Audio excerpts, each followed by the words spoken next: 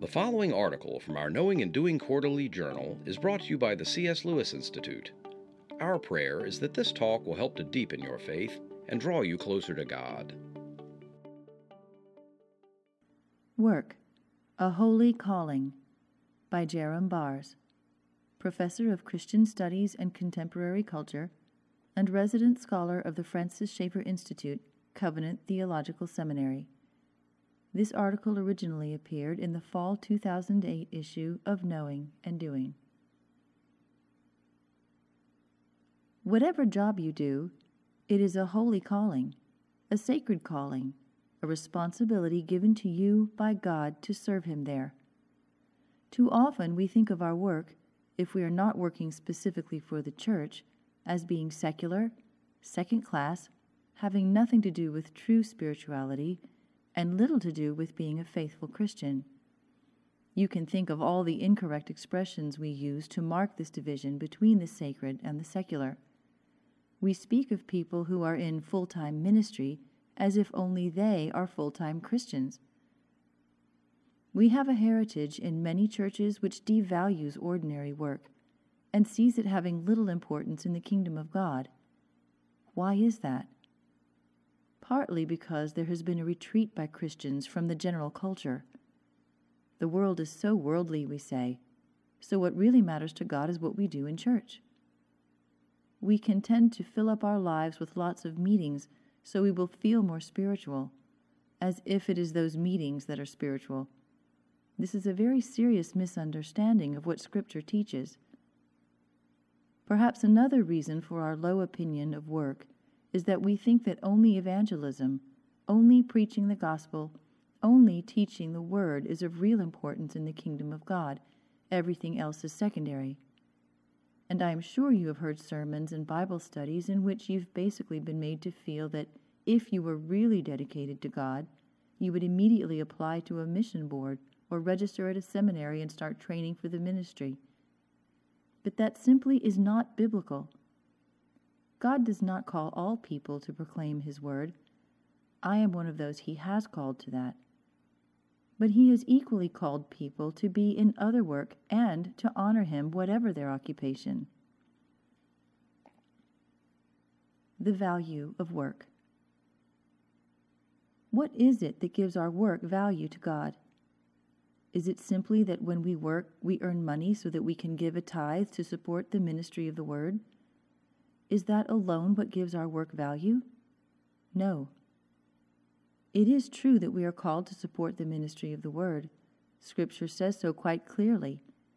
But that is not what ultimately gives our work value.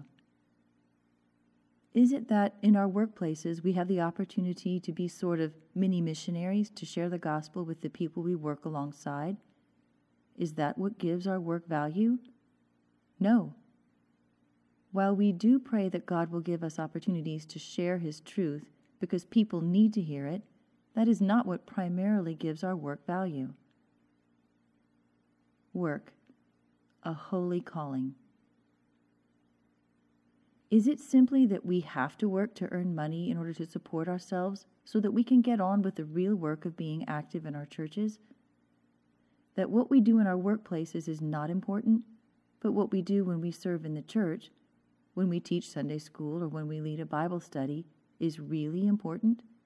Is that what gives our work value? That is not true either. What is it then that gives our work value? It is simply that God Himself declares it to be important, that God desires our service in the whole of our lives, and that we are to present everything to Him in order to serve Him. Paul says this so strongly in Colossians 3:23. Whatever you do, work at it with all your heart, as if working for the Lord and not for men. Whatever you do, Paul tells us that it is the Lord Christ we are serving. God has declared our work to have value. It doesn't need some other means outside itself. God's word gives it value. Secondly, our work has value because we are to offer it to the Lord. Your work and my work is to be holy. That means we are to set it apart so that we may honor God in what we do. Now that's just as true for you if you are running a business as it is for me teaching the Word of God. It is not the job itself that is holy, it is offering it to God as service. I may preach the gospel in a way that is totally unholy, and you may be a person engaged in business in a way that is completely holy. It is a question of whether you dedicate your work to God and whether you serve God righteously in what you do that makes your work holy. The implications of work being a service to the Lord are many. Two prominent implications relate to both integrity and interpersonal relationships. Integrity in the workplace. Regarding integrity, Scripture calls us to such a high standard in the workplace because we are working for the Lord. When I go to my place of work, although I should certainly desire to please my boss, my first thought should not be, what does my boss think of me? My first thought should be that I am called to work serving God with integrity.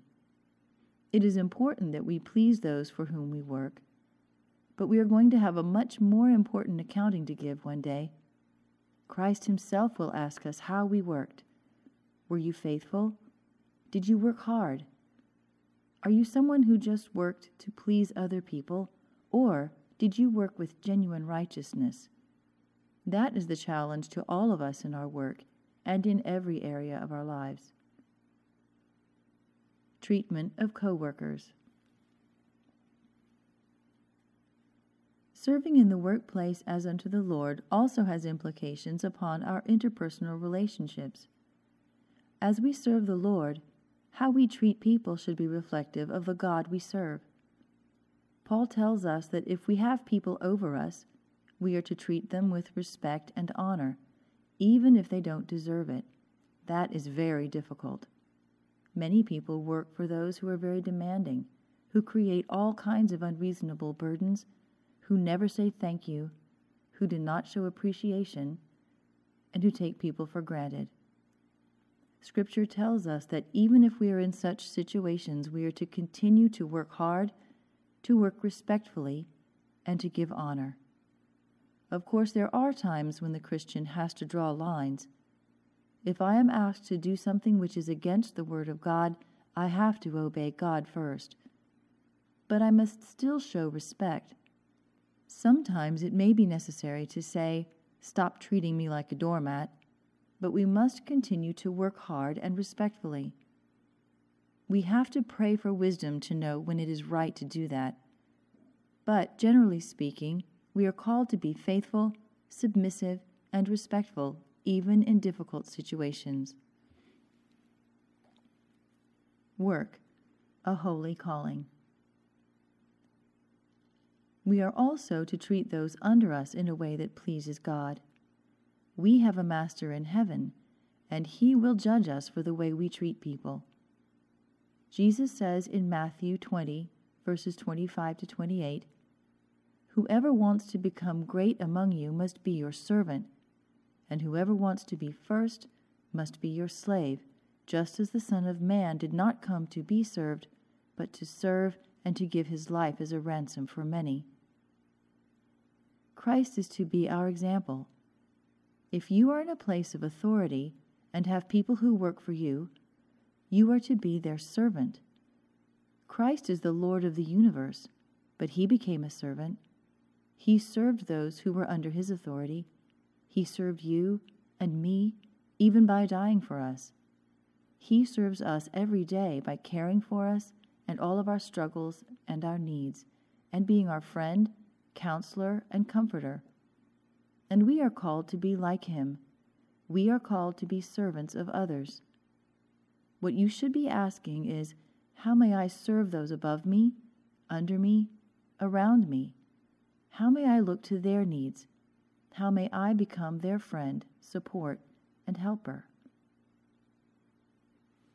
Full worship of God. We need to get God's mind about matters in the workplace. Often on Sunday, people feel like everything they've done during the week really does not matter. The Bible says we are to worship God in everything, and what we do on Sunday morning when we come to praise Him with our lips is simply bringing the whole of our week to declare His praises together as His people. There should be a seamless robe, if you like, between our work week and our Sunday service. All of it is the worship of God, and all of it is to be holy. We need to honor that conviction in the way we pray for people in our churches and in the way we commend people. We should praise God for people in business who are righteous in what they do and who serve God in their places of work, or praise God for lawyers who are for widows and orphans. May we really learn to offer our work to God and to honor those who do so. That is the challenge of God's word to us. As we consider that our work is to be done as unto the Lord, let us be shining lights of integrity, dedication, humility, service, and love. Thank you for listening. The C.S. Lewis Institute endeavors to develop disciples who will articulate, defend, and live their faith in Christ in personal and public life. This takes the form of discipleship programs, area-wide conferences and seminars, pastor fellowships, and resources in print and on the web. For more information about the C.S. Lewis Institute, or to support this ministry, please visit our website at www.cslewisinstitute.org.